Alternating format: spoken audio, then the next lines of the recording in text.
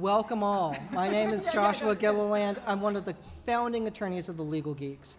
The three of us, The four of us.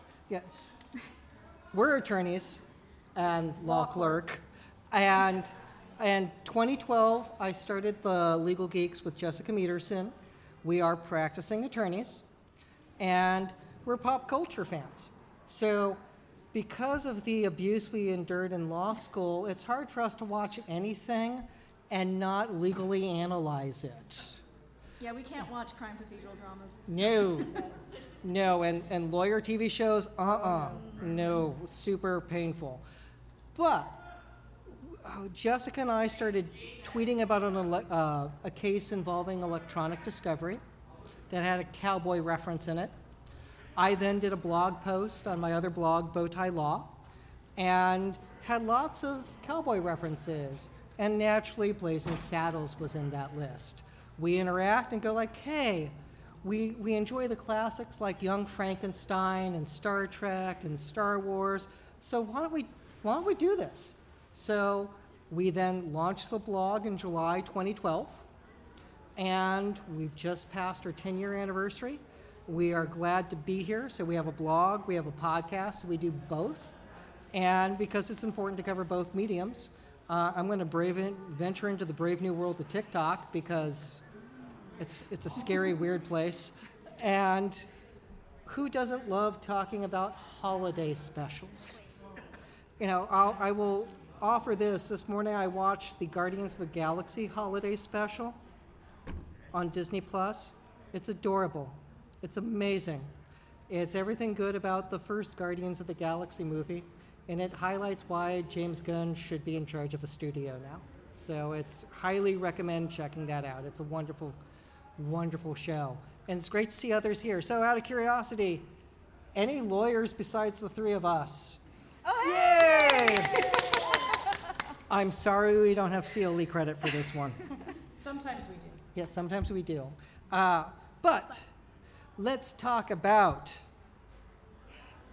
the big legal issue with Santa Claus is entering houses. Every house. Every house. Every house all over the world. On Christmas Eve.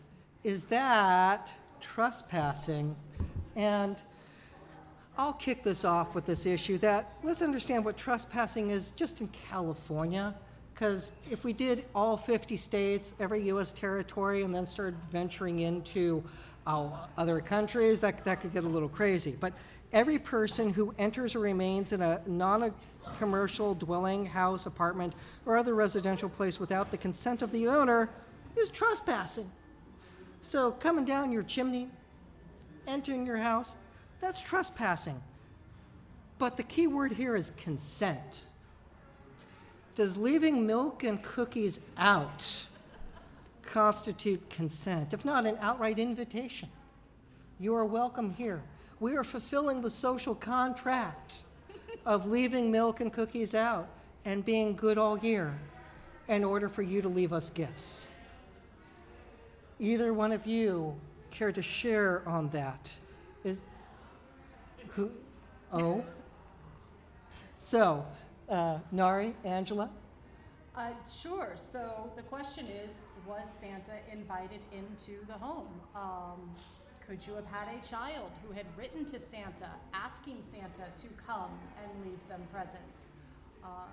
Did you go to the mall and you have a child ask Santa to please come and bring them presents? Did you hang your stockings on the chimney with care in hopes that Saint Nick would soon be there? Those all probably constitute consent and an invite for Santa to come down your chimney and leave you presents. So Santa is probably not trespassing, provided that there was some ask by most likely a child for him to come and leave the presents.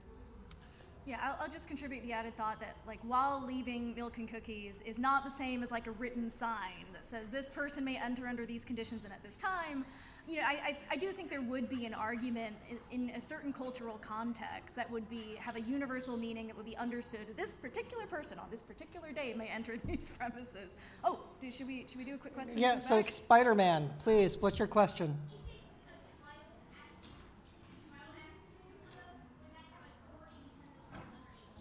So the question is, what is the child who's under 18, what effect does that have of writing a letter or to invite in? That's a little problematic because they don't necessarily have the capacity to give consent.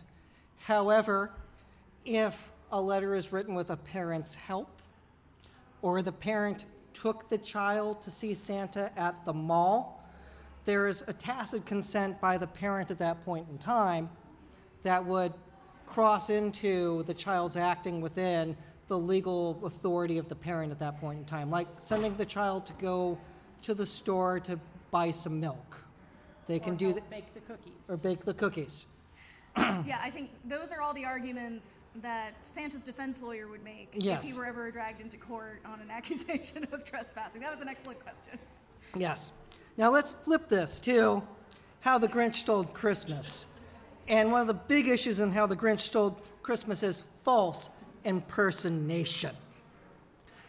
The Grinch dresses in Santa's attire and dilutes his brand by going out to do something nefarious. And Angela, could you share your thoughts on the false impersonation of the Grinch? Right, so in California, it is illegal to falsely impersonate another person. We also have a thing called the right to publicity, and every person who falsely impersonates another in his or her private or official capacity, which Santa would probably be in his official capacity, and does it in that assumed character, does any of the following, is subject to punishment.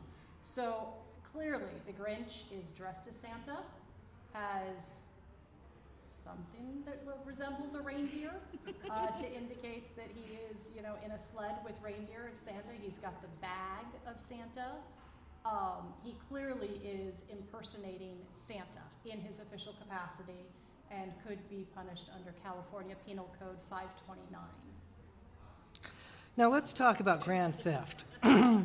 Nari, did the Grinch commit grand theft? Under California state law, yes. So what basically is the difference between grand theft and, like, for people of a certain age in the room, you'll be familiar, for example, with the term grand theft auto. What grand theft means is essentially it's theft, but above a certain monetary value. And in this case, the Grinch is stealing a lot. The exact number of what qualifies as grand theft versus petty theft varies from state to state. But in this case, you're taking an entire town and taking not only their Christmas presents, but in many circumstances their trees. Yep, lights, decorations. Yeah, I really have a hard time seeing a defense here that the Grinch did not steal enough value to get above the grand theft line, and certainly in California, but probably any jurisdiction, at least in the United States. Sorry, did you have a question? Oh. Well, so even if it is homemade, that doesn't necessarily make a difference for what we think of as theft. So property can be any kind of property, even if it's not property that I intended necessarily to sell on the open market. But presumably when you're trying to figure out whether or not, what the value of something is because you're determining a penalty or because you're determining whether it's petty or grand theft, you would probably have experts come in, actually, and you'd have the dueling experts, and the Grinch would hire an expert to come in and say, like, oh, but all of this stuff was only worth about a penny per item. But you would have someone from the other side, from the prosecution, to bring in an expert and say, well, I tabulated, here are all the receipts, and the total value of this was in excess of $20,000 or something like that. So you would have to value it. If it's not something that is, like, really easily valuable because it's something that is on the open market. But yes, you would have to determine the actual value of a lot of these things.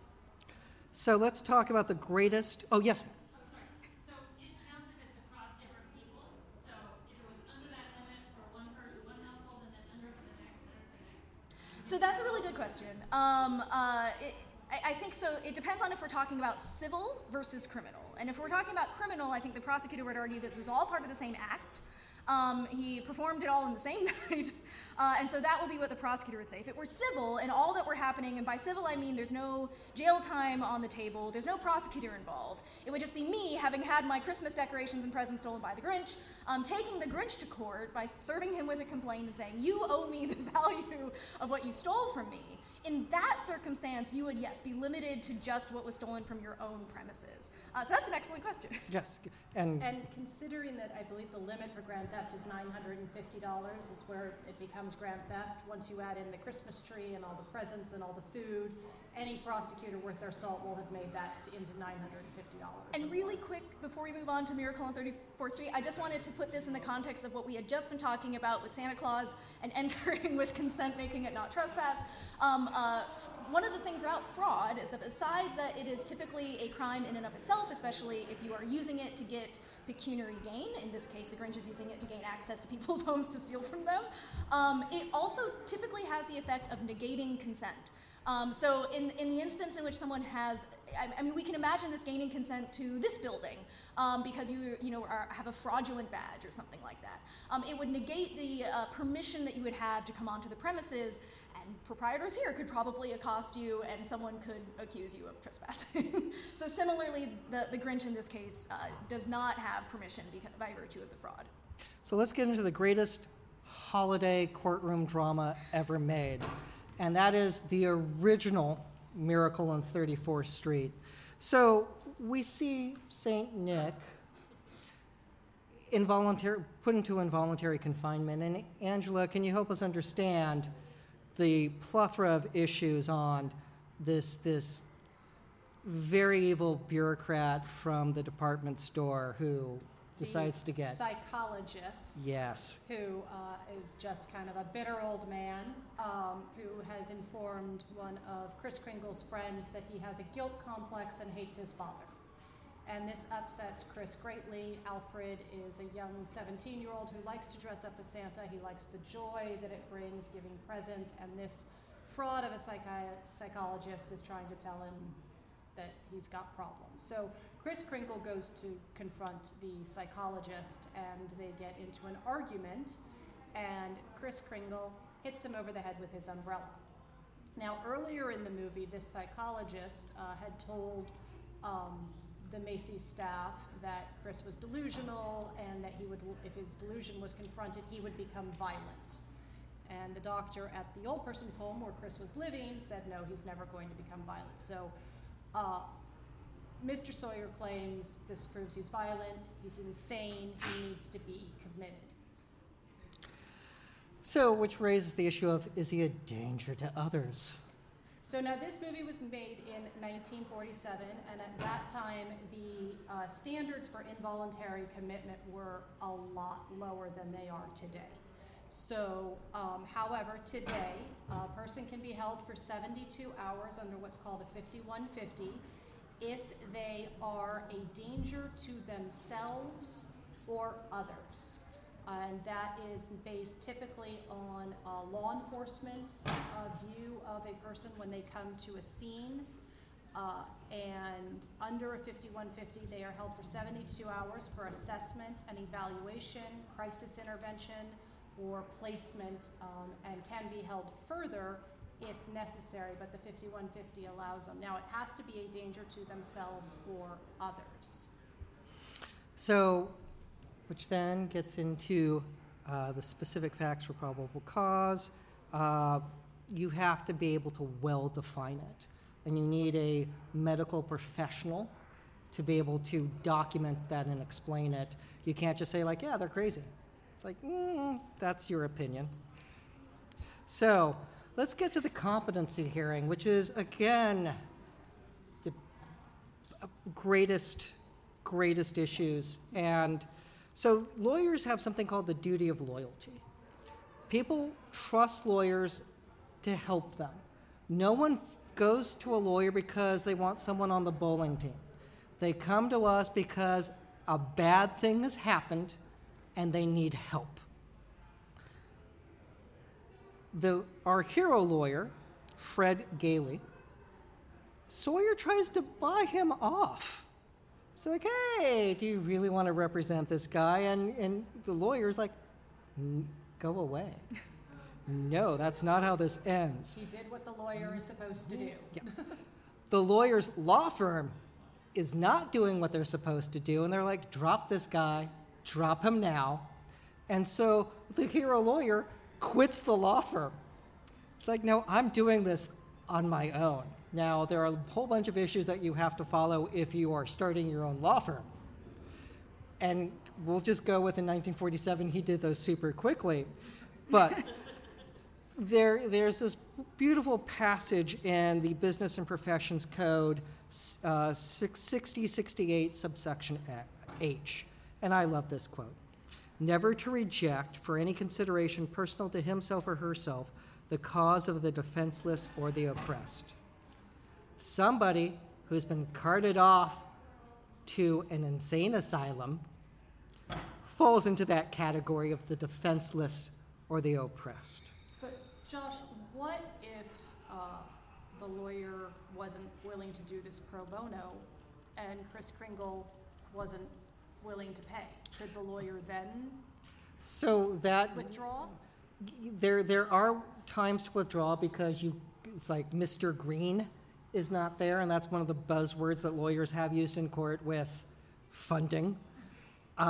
There are nonprofits that can help with funding in those situations because there are people who actually care about access to justice. This also raises the issue of, this sounds like it would qualify as a criminal proceeding, and thus you would have the right to counsel, even though this is before Gideon, the Supreme Court case that said you get a right to an attorney in all criminal cases. Prior to that, it was really happenstance with, yes, at a felony at the federal level, states were scattershot, and there's a bunch of cases in the 1960s that give us the right to trial, or the right to counsel under the Sixth Amendment. There's a movement right now called Civil Gideon, because in immigration court, you don't get defense counsel assigned to you. So we have refugee children who are 4 or 5 who are appearing before United States immigration judges without a lawyer.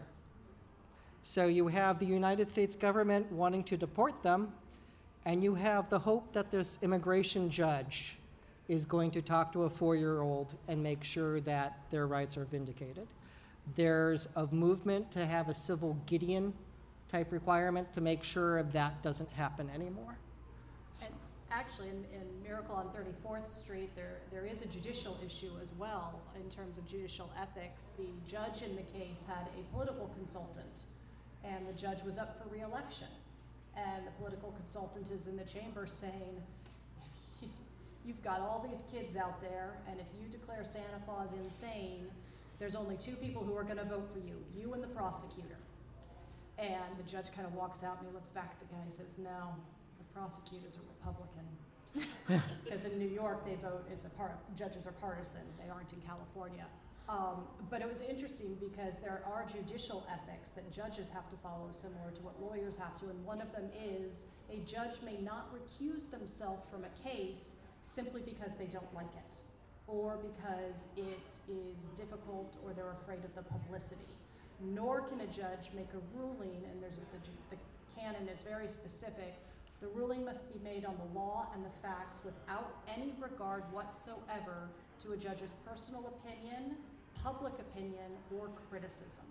So, and in this case, the judge did his duty. He did not recuse himself as much as he was worried about losing his job. Or the fact that his wife was ready to have him sleep on the couch. And so his grandkids wouldn't hug him or say good night. Yeah, so the prosecutor and the judge in this are in a world of hurt because of what happens. So part of a lawyer's ethical duty is to be truthful to the court. And Nari, you've clerked for a federal judge. The hero lawyer in this has to walk a fine line in representing is this actually Santa Claus? Because you can't lie or make stuff up. Yes, and really quick, just because at least when we started, only one hand went up for I'm a lawyer. I just want to give a quick, just a little bit of context, which is lawyers, like certain professions, like doctors, have essentially extra ethical requirements. They're imposed by the professional organization, which is quasi-governmental. So in this case, it would be the State Bar Association. Yep. And if you violate one of those rules, those ethical rules, like a doctor, you can lose your license to practice, and for a lawyer, you can also lose the ability to practice in that jurisdiction. So this is serious stuff. And I also want to note that while lawyers have a bad rap, there are some bad lawyers out there. They are all supposed to be following the same set of rules. And so, one of those is that fundamentally, in every state in the union, a lawyer is considered an officer of the court, even though we also zealously represent our clients. And that is another ethical obligation that we were talking about with the duty of loyalty and other things. So it can sometimes create tension. And so on the one hand, as an officer of the court, you are ethically obligated to never mislead or outright lie or say a falsehood to the court. But on the other hand, you also do need to zealously represent your client, put their best case forward. And that can create tension, I think the most sort of easy examples of this would be like in a criminal context. Your client comes to you and says, having been charged with assault, yes, I definitely punched that guy. What do you do as an ethical defense attorney? Well, the answer is not, in every state bar in the land, the answer is not, therefore I don't represent you. The answer is that you have to represent their rights, make sure that the prosecutor has proved every element of the crime that they are charged with, but you do not then assert to the judge that I will prove that my client did not punch that person if you know, in fact, or believe, yourself that they, in fact, did. But to thread that needle here, the distinction is essentially that the government, in every case when they bring a criminal prosecution or a civil plaintiff, in any case where they bring a complaint, has to prove certain facts in order to establish that the person should go to jail for this crime or that this person owes me money. And it's always in the government's case for a criminal trial, it is always the government's burden. And in this case, since the government is moving to put Kris Kringle into involuntary confinement for mental health issues, they have the burden to prove every element of the statute that was taught, 5150, thank you. And one of those is, as has been pointed out here, danger to others. So there are ways that ethically, Kris Kringle's defense lawyer here could very much represent his client and win this case. In fact, I would argue that when the government rests its case in this trial, the defense has won, and they should just have moved for a directed verdict. Because the government in this movie, if anyone wants to, if you remember the trial, if you want to go back and watch it, the district attorney in this movie had only put on evidence that Kris Kringle was delusional, that he believed he was in fact Santa Claus, but had not put on any evidence of danger, despite the fact that we know from watching the movie that he had bopped somebody on the head with his umbrella. So in that circumstance, I actually think there is a potential ethical issue with our hero lawyer having said to the court, I will prove that this man is in fact Santa Claus. And it's because just, subjectively he knows, given the other facts that were laid out earlier in the movie, that he's, had conversations presumably with his doctor, Kris Kringle's doctor at the elderly facility, that he is not, in fact, actually Santa Claus. And think of the climax of the film with how they prove Santa is real. It's because of mail. That once again, the post office is the hero in the story. Yep. Lawyers not being truthful has also been in the news recently. So, Nari, is there an issue with the court ruling on the validity of Santa Claus based upon the U.S. mail? So, essentially, at a number of junctures in this movie, a U.S. court, a state court in New York, is asked to rule on the existence of Santa Claus. There is actually a potential legal problem with that, and it's because another name for Santa Claus is Saint Nicholas. In general, because of a Supreme Court precedent that goes back to 1940, courts are not, or the government has no business adjudicating or determining or proclaiming on the truth or falsehood or sincerity of religious beliefs. Since I think we are allowed to maybe wax a tiny bit poetic, I will just say, so this case was Cantwell v. Connecticut. It involved a group of Jehovah's Witnesses who were pamphleting in Connecticut and were essentially charged with pamphleting or soliciting without a permit. However, the statute in question permitted people to permit or to solicit if they had a permit or if it was a bona fide religious belief. And the state of Connecticut, which at the time was majority Catholic and really didn't like Jehovah's Witnesses, actually a lot of states really didn't like Jehovah's Witnesses, determined that that was not a bona fide religious belief, and so therefore they could charge them with this offense. And the Supreme Court decided that was not okay under the First Amendment. And I just want to note that like Jehovah's Witnesses and their unwillingness to go with the flow are responsible for a lot of these Supreme Court precedents. I have a very special place in my heart for Jehovah's Witnesses as a result. But because of this, you actually get some really fun things. Has anyone ever heard of the Church of the Giant Flying Spaghetti Monster? Yeah, so this Supreme Court precedent and this basic legal principle under the First Amendment is actually why you have the Church of the Giant Flying Spaghetti Monster, because the court will not interrogate the sincerity of even what is clearly a facetious religious belief. And it's why you get to have the Pastafarians, as they are sometimes called, show up and insist that they get to give their invocation at City Hall as well. So in this case, asking the court to adjudicate the existence of a arguably religious figure would violate the First Amendment. Well, let's talk about nasal discrimination. So, Rudolph the Red-Nosed Reindeer is persecuted by all those sinister reindeer who don't let him play. His parents, want him to wear a false nose, denying who he is.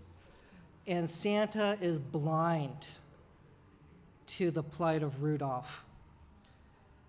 Angie, if you were representing Rudolph, do you think Rudolph could successfully bring a claim for being discriminated against because of his nose? So the color of your nose is not a protected class. So could an employer, if Santa was an employer, discriminate against Rudolph because of the color of his nose? Yes, he could. However, I would look at this slightly differently and say that Rudolph is not being given a free and fair public education. He did not get to go play the reindeer games. Santa Claus basically runs a school to train the reindeer. And Rudolph was denied the right to an education in how to be a reindeer. Yes? We were about to get there. Yes. Yep. So, you cannot discriminate against a child because of how they look or any disability they have. They are entitled to a public education with the accommodations and services that they need. Now, if having a red nose is a disability, then yes, in fact, Rudolph is being discriminated against under the ADA. You cannot discriminate against somebody for a disability. If an accommodation could be made, that has to be given. And arguably it's genetic, and so that would be under the ADA as well. So there is a path for success because Santa arguably is an employer, or it's really evil slavery with the elves. So let's hope he's an employer. So, yes.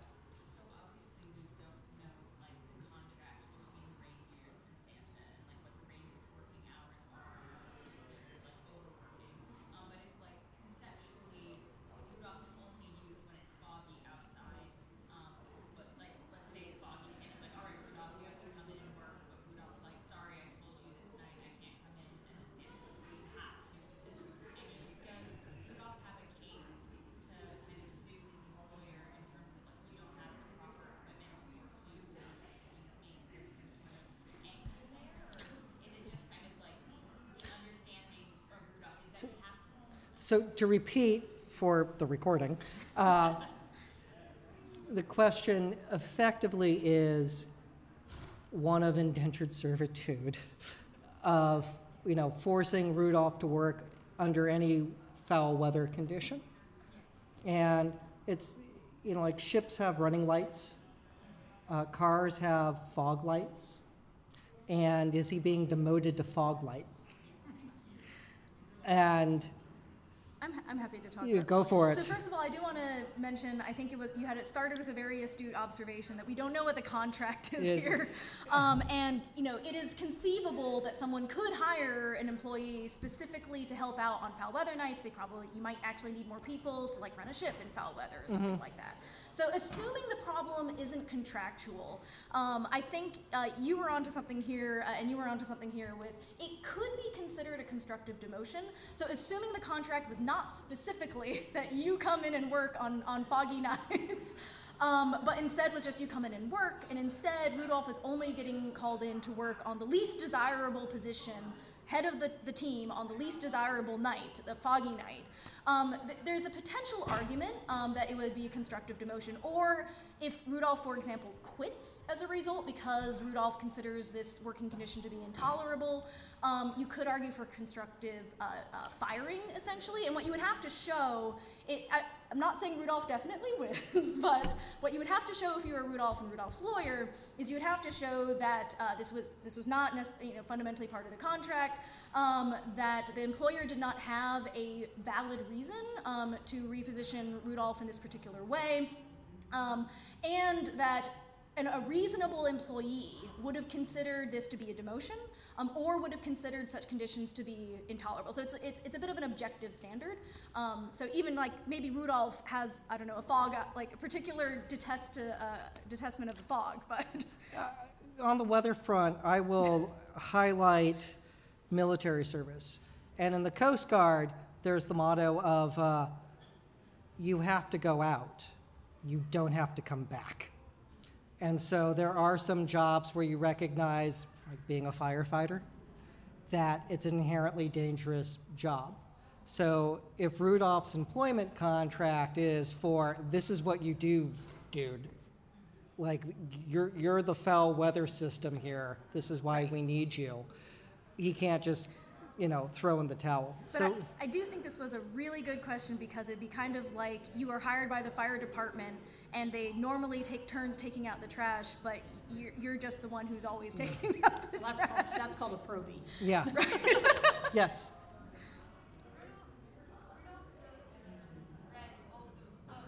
Yes. So is the glowing nose considered a weapon? I don't think it's a weapon system. I think it would be a navigation system. Similar. It depends on how intense that is. Yeah. I mean, lasers can blind people. It could be, if they do interrogations, it could get weird, but yes. Yes. I would think the antlers would be more considered weapons than the actual nose itself. I guess if you hold somebody's eye open and put the nose right in the retina, but I think that would be under cruel and unusual punishment.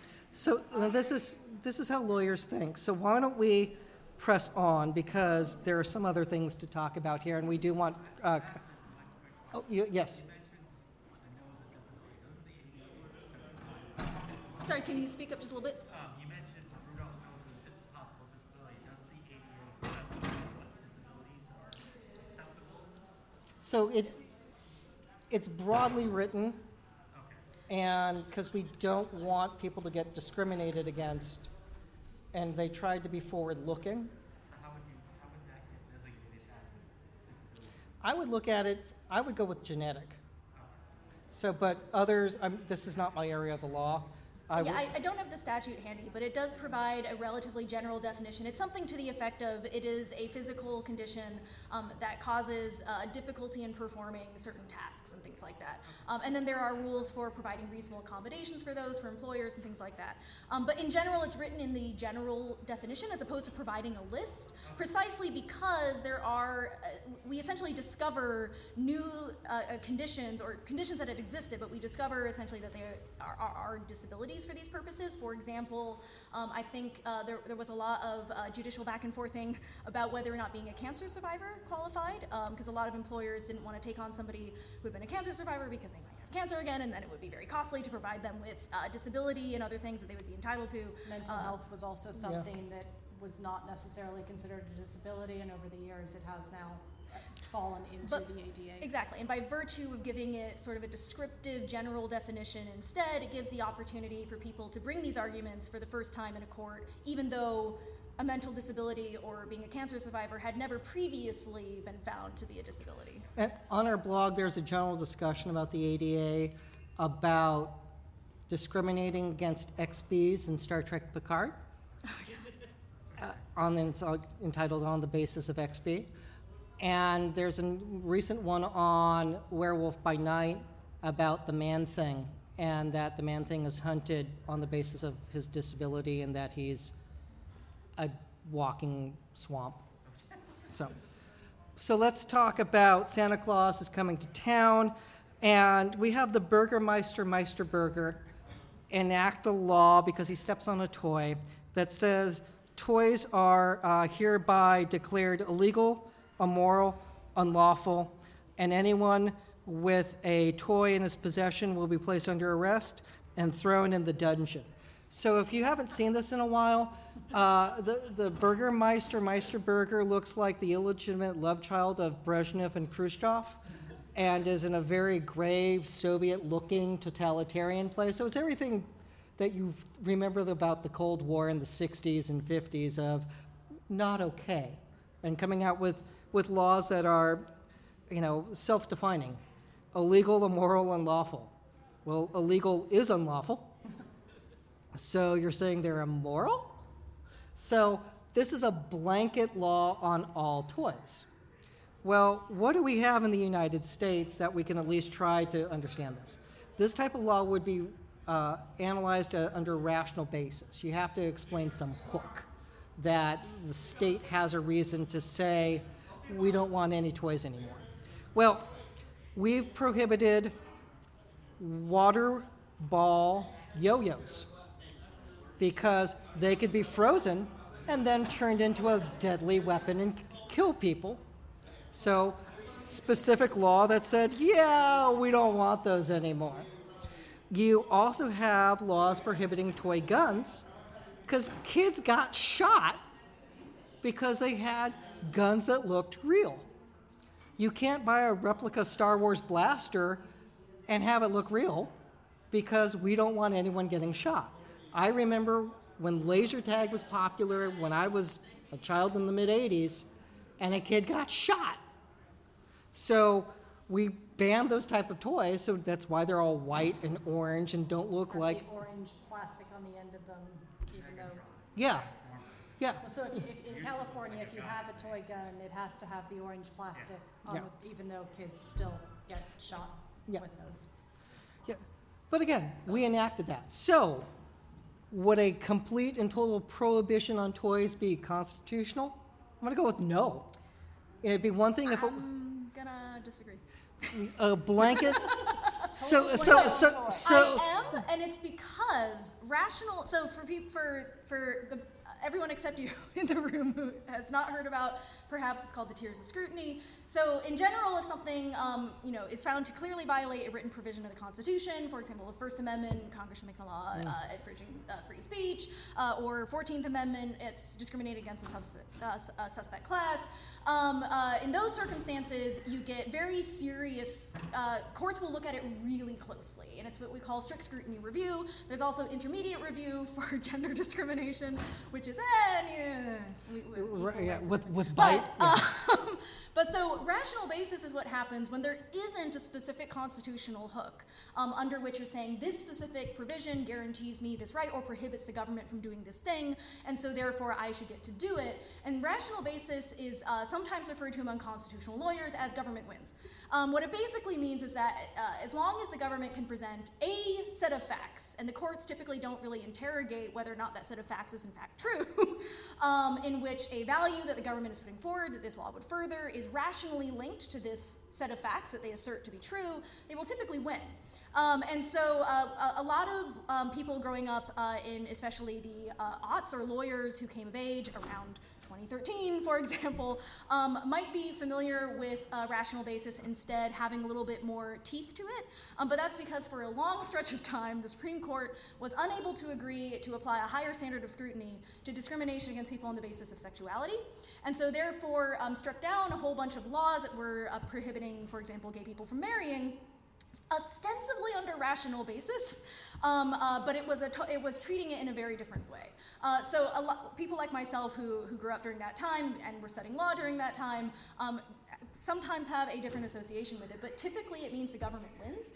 And so in this case, I could imagine the Burgermeister putting forward that perhaps children who or having toys around results in lower SAT scores than children who have no toys. And so therefore it is in the interest of education to prohibit all toys within this town. Yeah, but that's not what he says. He says toys are immoral. Therefore, what's the reasonable relationship between the public welfare and the act prescribed of? Except the courts do legislate, and society does legislate morality. We do, Yeah, and we the government do. is Under allowed to rational make its Yeah. own statements about what it believes to be. But a total ban? But the government doesn't have to So- give its real reason. I know, It just it- has to give I know, A and total laws. ban. Before I take questions, I just want to clarify here. No that more video I'm not games. suggesting that this is a good law or that there's no remedy, there's no fixing it. It's just that the remedy is not always I go to court because I have a constitutional right to have a toy. You have no constitutional Right. right to have toys. Although I will note that it's possible that the state constitution There you includes go. something like that. The But okay, California we Constitution have a might. couple questions. How would you define a toy? How would they prove, oh, that's a toy you can't have? So yeah, oh sorry. Vagueness. Yes. But with rational basis of laws, it's usually viewed as animus. Like you can't do a law for rational basis of animus basis because there's also a case against a house for people with psychiatric disabilities. So I think the hook would be this: is this based on a hatred of children or evidence of that? Animus is the real reason. Yeah, and if you own it, you get thrown in the dungeon. Notice no time period. Okay, well, that No, violates there the are Eighth problems Amendment, with that. but- I was simply discussing the question of And due could process. a city ban toys? But yes. I think a specific toy, yes. So these toys in question, if I remember the film correctly, were balloon toys that Sam delivers to the kids. Yep. So Sam had established trespasses into these people's homes and leaves these Homemade. Yeah. objects delivered, targeted almost towards these kids. Could Burgermeister Meisterberger then argue that they need to confiscate these as a public safety issue? Like some man is trespassing all these homes, giving these objects that no one really knows for sure what they are, what they do. They need to be investigated and like explored and It- they're not. These are excellent defense Yeah. arguments. Is it sharp? Does it have a piece that launches off? The Burgermeister did fall. He did. Yeah, He stepped. because It of a toy. was a ducky. It was a ducky. He So- slipped on the ducky. That think we is had one or two clearly a more public safety hands. hazard. So, and then we need to get to It's a Wonderful Life. Yes. So, And then back to you. But can we do data first, please? Yeah, I was gonna say, doing it under the rationale of immoral doesn't legally make sense as a claim, but the specific causality of it was an injury based on a toy, and therefore the most rational argument is a strange man is trespassing. He explicitly does not have consent from the parents who actively say no. They lock their doors on purpose. So therefore, the most rational argument is not immorality. It is in fact that this is a safety hazard. but it would be I great really if the law like how said. you guys are thinking. Yeah, and this is how lawyers think. So let's get to one of the greatest sci-fi movies ever made. It's a Wonderful Life, because you get to see an alternate reality with angels. So, Nari, Mr. Potter kept the $8,000, Which in today's money is? $132,449.78. Yeah. That Yes. more than 9 So feet. this is what we're going to But discuss is it? very Is it? quickly. Yeah. So this movie takes place in New York. So we're looking at this specifically under New York law. New York statute does define larceny to include the keeping of lost property, and they define that as the property that one knows to be lost, or even worse, knows to be lost and knows who it belongs to. In this case, there really isn't an argument, at least not as presented by the movie. Presumably Mr. Potter will hire a very expensive defense lawyer, but in which Mr. Potter knew that this was money that had been left by, I think it's Uncle Barnaby, right? Billy. Billy, thank you. Uncle Billy. Knows specifically who this was left by, that it is lost property, and does not return it. Now, so New York does define this as theft. This would undoubtedly be grand theft. I want to note additionally that not every state does this, but New York actually does also create an affirmative obligation under its statute to return lost property, either to a police station, to the person if you know who lost it, or in certain circumstances to the proprietor of the building in which you find it. And so this was kind of certainly the lesser offense between this and grand theft, but that would be punishable by up to a $100 fine as well. And Mr. Potter has the audacity to swear out a warrant for George's arrest because of what's happening at the Bailey Building and Loan. So he's a very bad man. Which raises obstruction of justice problem. Yeah, so there's, when you get married, if on day one of the marriage, your husband's business is having a run on the bank, and you put up $2,000 in order to save the business. Which again is a lot. In today's, it was a lot. A lot of money during the Great Depression. They should have put a pause and not commingled the money. They should have at least written on a napkin, this is a loan to the Bailey Building and Loan. They don't quite have the time to do that. If I were a lawyer in 1931, I would have jumped in and helped with that. Yeah, so to clarify why this is important, so typically when you create certain types of businesses, for example, limited liability businesses, what you're doing is you're essentially creating, we call it like a corporate veil, a barrier between your own personal assets, like the house that you own, or the car that you have, and the assets that are attributable to the business. This is important, and it's actually, I think really great, because it means that somebody can start a small business, and if it goes south, it sucks, they lost their business, but they're not financially personally ruined, liable. in every possible way. It means that people can take risks and go out because they think they have a good business idea, even if a lot of us, of course, don't. So in this case, though, what happens is you really do, if you've created a limited liability company, you have to treat it like it's a separate entity. And any time that you treat it like it's actually not a separate entity, in this case they're using their personal funds to pay out the withdrawals, that can be used as evidence later by someone who is trying to get at your personal assets because you're liable for something else. Like let's suppose that that somebody is suing them because they also committed some kind of breach of a fiduciary duty or something like that. This is what lawyers call piercing the corporate veil, to try to go after someone's personal assets in order to get that as recompense. And in this case, the Baileys, this would be used as evidence to suggest that the savings and loans was not, in fact, this separate entity that should be considered separate from their own personal assets, but they treated it essentially the same as their own personal property. So that could be a serious problem for them. Yes. So let's talk about A Christmas Carol, and then we are done. So Bob Cratchit has a great OSHA complaint because having a cold building and forcing people to work in there and not doing anything to make it habitable for humans is an OSHA violation. Well, Cratchit was forced to work in a cell behind a tank with only a single coal for a fire. Mr. Scrooge kept the coal box in his office and refuses to provide coal for the fire. Huge OSHA violation. You don't get to do that. So Cratchit, could really do a good OSHA complaint if this wasn't, 1840s England. We've been taking questions as we go, but we will stick around because, that's what we do. Here's all the places you can find social media. Yes? Regarding It's a Wonderful Life, could George put up some claim of psychological torture or damage to his psyche over Clarence putting him through a hallucinatory episode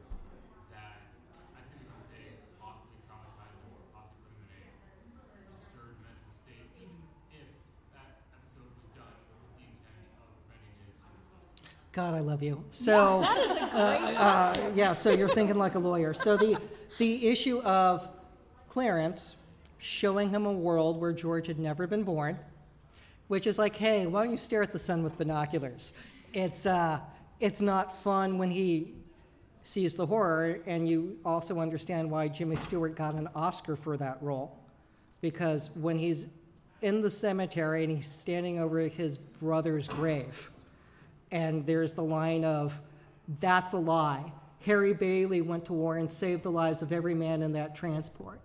And Clarence's response was, "Every man on that transport died because Harry Bailey wasn't there to save him because you weren't there to save Harry." And why you get an Oscar?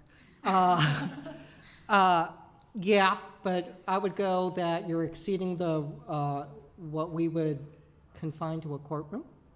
So when you have celestial beings deciding to go in and save you because people are praying because they're worried about you, some things exceed a courtroom. Well, it is a conceit that we often have at the Legal Geeks, though. Like, could you ever bring a superhero in to face trial Yeah. or something like that? I think, I love your question, and I want to just add that I think that possibly, and it's because, so in general, infliction of emotional distress, unless it is intentional, and so this is a little bit important, right? Because Clarence does not intend to just inflict this emotional distress. Is typically not on its own a cause of action. However, negligent infliction of emotional distress can factor into damages as long as there's some other. Sorry, go ahead. There has to be a physical injury. Yeah, Yeah. exactly. Some other thing. You could argue though You can't that have by bystander. huh? You can't have the bystander. Yes. Emotional, but yeah, there does have to be a physical injury for intentional infliction of emotional distress or negligent infliction of emotional distress.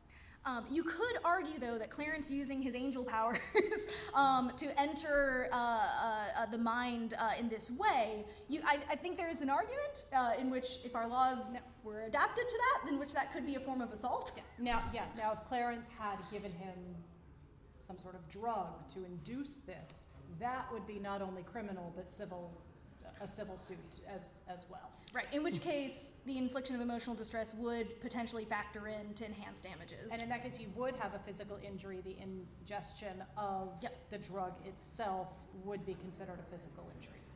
But that's not what happened. Yes, ma'am. Oh, and we also had a Spider-Man at the back, but go Okay. ahead. If you have a follow-up question, though, you can start first. Oh, okay, then Spider-Man at the back first. Alright, so in the movie Elf, when he was a toddler, he crawled into Santa's bag and Santa kept him. Would that be So yeah, we do have a human trafficking issue in Elf.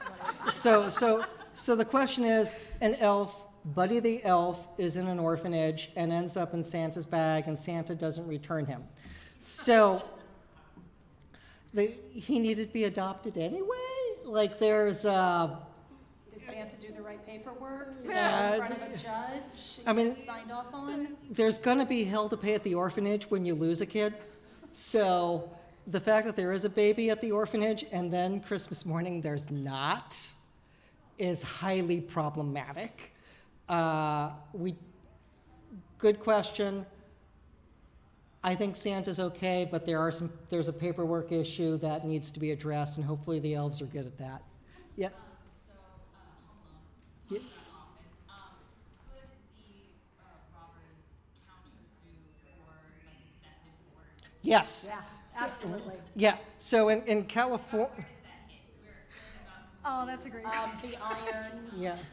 the nail, Yeah. So defensive. the BB guns. The defensive property cannot have lethal force. So you can't have spring guns in your house, landmines, a moat with alligators. You can't do that to defend your You house. can't create a trap. Yeah, I believe there's a famous case that law students study, which is like a The Tarasoff. a property owner The places fence a that sign opens exactly and and the places gun a goes sign on off. it that says, do not open this fence, you will be shot. And there is a trap in which there is a gun on the other side of that. Somebody opens it, gets shot. It's actually a law school It case. is, yeah. Yeah. So that's a no-no. So Now, there. putting ornaments out under the window, that's probably okay. There's a Yeah, Probably not no. a good idea. There's a great, I think it was a YouTube video or a book that had a doctor break down all the injuries. Yeah. And that says, like, at what point they would have been killed. So, like, The paint traumatic. cans alone would have. Yeah. So, yeah, there's a lot to unpack there. So, but this is the way we think. This is what we And do. apparently the way a lot of you guys think, so You that's know, great. We're glad you're here on Black Friday at the first ever Fan Expo in San Francisco. Yes. I do want to say, in regards to the Rudolph thing, is Santa liable because he's not been given access to that information? Would Rudolph's, because Rudolph's parents actively hide it, Santa isn't informed of it until after several of the initial issues are occurred. So I don't think Santa took corrective measures after becoming informed of the situation. So that would be. Well, specifically under the ADA, I think you are supposed to make a request in order to invoke the responsibility to provide a reasonable accommodation. So if we're talking about it under the ADA, assuming Rudolph hasn't made a request to please accommodate my special nose, I think you might be right. If what we're talking about is, as was discussed, like constructive demotion and other things like that, the employer does not necessarily have to be on explicit notice. And this is why it's like an objective standard. A reasonable person would have found these conditions to be intolerable. And just in case anyone's curious, like this is a real, like the constructive demotion and termination is a real thing. It actually happens, unfortunately, a fair amount when representing women who are hired for a certain job position. It has a certain job description, and then they are instead treated as a secretary or things like that. I've actually represented a client in a case like that. And so that would be your quintessential sort of constructive demotion if an employer is helpful enough to have an actual written job description, and then you're given a job that is objectively considered either more, in worse conditions or just less desirable, less responsibility or things like that. You can certainly make that argument. And that would not require Rudolph to have gone to Santa beforehand and said, hey, I really think that I'm being treated very poorly, and so therefore you need to change my conditions. But Santa's treatment of the reindeer and the elves in terms of wage and hour laws, and that's an entire hour in itself. Does Santa be held liable for providing the toys? Depends on if they're inherently dangerous. So like if you have a defective toy that explodes. Like when he outlawed all toys, Yeah. Santa's providing them, would he be held responsible? It depends on, I would argue it depends on the type of toy. But I think he could be part of the distribution chain if you have a defective toy and you're doing a products liability case. Yeah. Now Again, he's part of the distribution chain. if the big wheel blows up, okay, we're now in the realm of big wheels are blowing up. Into the land of misfit toys. That, it's, again, We have one. How did they get there? Did Santa abandon them? and, we think they go there themselves. So they run away and they're there. And in the end, Santa goes back and gets them and finds them homes. So I think if Santa knew, he would have taken corrective steps. But if early. Santa was their guardian, he has now abandoned them. He has missing. That's There are child welfare statutes that would prohibit abandoning. Is she guilty of kidnapping? Queen Camilla. oh. Because she kept them there.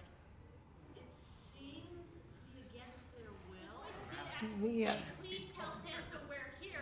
Yeah, I think that's a really good point. I just want to end with We're running out of time. I'm sorry. pulling the teeth out of the bumble's mouth is torture, and is practicing dentistry without a license. So with that, thank you all. Enjoy the rest of the show. Thank you guys. Those are really great questions. You were best questions we've had in ages. Thank you.